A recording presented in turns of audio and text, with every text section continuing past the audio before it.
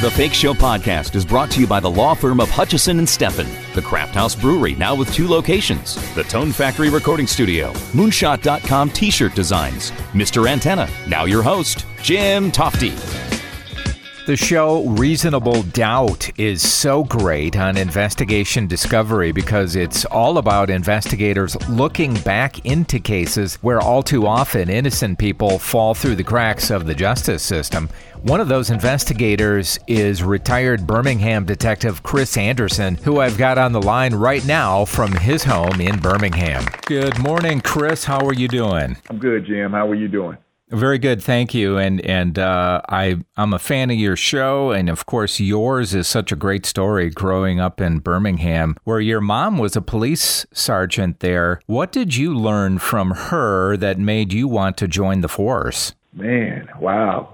How much time do we have for this? I learned so much from her. Just just by watching how she interacted with everybody in the city. She was well respected. She was always motherly, even to guys that she put in jail. You know, I got to witness some of the. I got to work with her last 7 or 8 years as a law enforcement officer. But wow. I noticed that she never changed. She never changed who she was.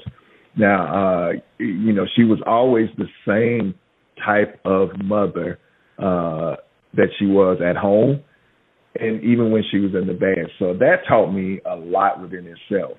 You know, you have to treat people with respect at all times.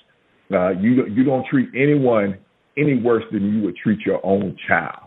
So that was huge for me. And man, I could tell you so many different stories about my mom, man, because she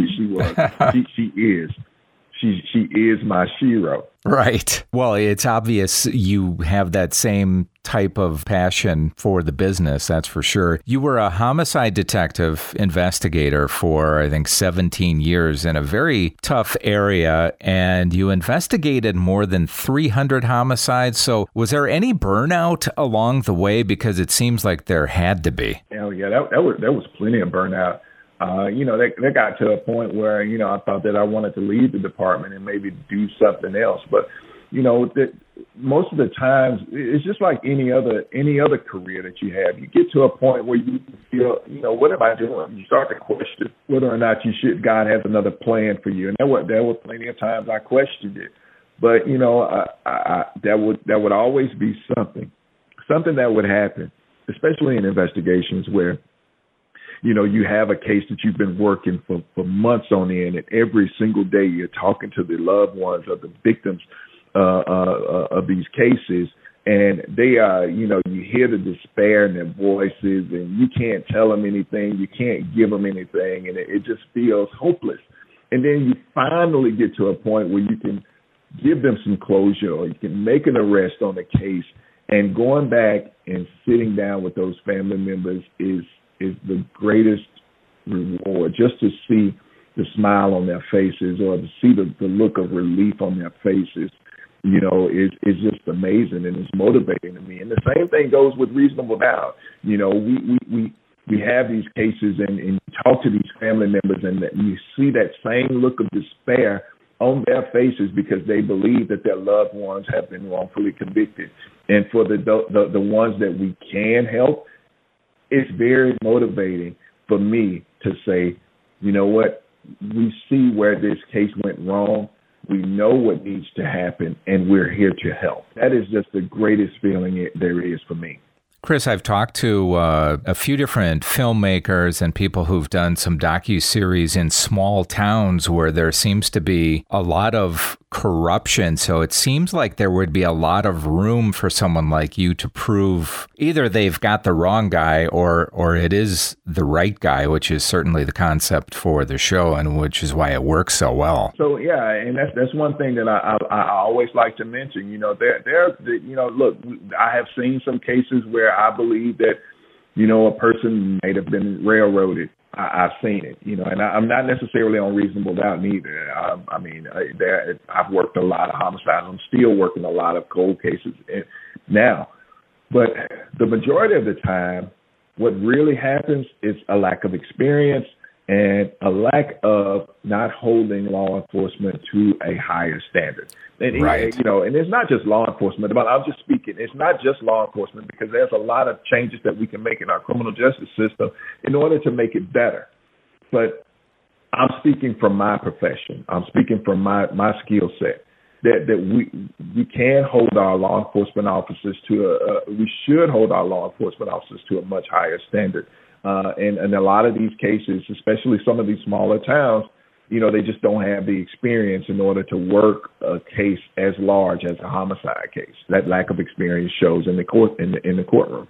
And you are someone who has developed those instincts and techniques for interviewing a suspect or a witness. So what are you looking for when you're interrogating someone, when you're interviewing them? Is it body language, or what are you looking for? So I'm not really one of those ones that believe that every single person has this one single thing that they do with their body when they're not being truthful. Yeah, I'm not. I know there are a lot of training guys that say that, hey, I look at his eyes, and when he looks down to the left, that means that he's lying. I'm not a believer in that. I'm a believer in the way a person speaks, the things that they say, how they say it, how they respond. Sometimes their reactions can be a clue. It's just it really. But I go into every interrogation, I go into every interview with a different mindset, and then I let the person that's being interviewed kind of dictate how I respond to them. You've got this added thing called a camera now, and how long did it take for you to kind of get used to that camera being in the room with you and you having to speak directly into it sometimes? It really wasn't a hard transition for me because, before doing Reasonable Doubt, I was with Birmingham while Birmingham was being filmed for the show First 48. And with First 48, it kind of prepared me for Reasonable Doubt because with First 48, you're doing everything live. Nothing is made up there. Nothing can be changed around. Nothing can be what you said on camera during an interview is what you said on camera during an interview. So it took me a while to learn it there. But by the time I got to film A Reasonable Doubt, it was the transition was rather easy. Yeah, and I'm assuming that being on this TV show, it's kind of changed your life. Certainly, people recognize you now. Yeah. Being on television for as long as I have, I do get recognized. I'm not used to that at all. Right. This weekend, I'm out. My wife and I, we ride bikes. Over the weekends, we usually ride in our city, and I'm usually riding in the areas that I have worked homicide cases. Yeah. So I pull over at a store. And a guy walks over to me, and, I'm kind of winded because I've rode almost 30 miles. So, I'm kind of winded. I'm pulled over. My wife was getting me some water and stuff like that. And this guy comes up to me and says, hey, man, look, I'm on the phone with my wife. She's a huge fan of yours. I just want her to talk to you over the phone. I grabbed the phone and I started talking to his wife right there. That's just the type of person I am. I don't ever consider myself to be famous or anything like that. I'm just a cop that has been blessed enough to be on television and able to help out some people. And I know before I let you go, you have said in the past that you have kind of a bucket list of cases you'd like to work, including John Benet Ramsey, the Tupac case, and O.J. Simpson. Now, I'm in Las Vegas as we speak, and boy, there's nothing more that I'd like to see than someone to look into that again, because it gets really annoying seeing him on the golf course every day. Right. Look, the Los Angeles Police Department is one of the agencies that, hell, I've even trained with LA. I've sent officers out to train with them. But I think that was a case, and I've not been able to look into the evidence behind the case, but I think, we made some mistakes as law enforcement officers on that case, Yeah.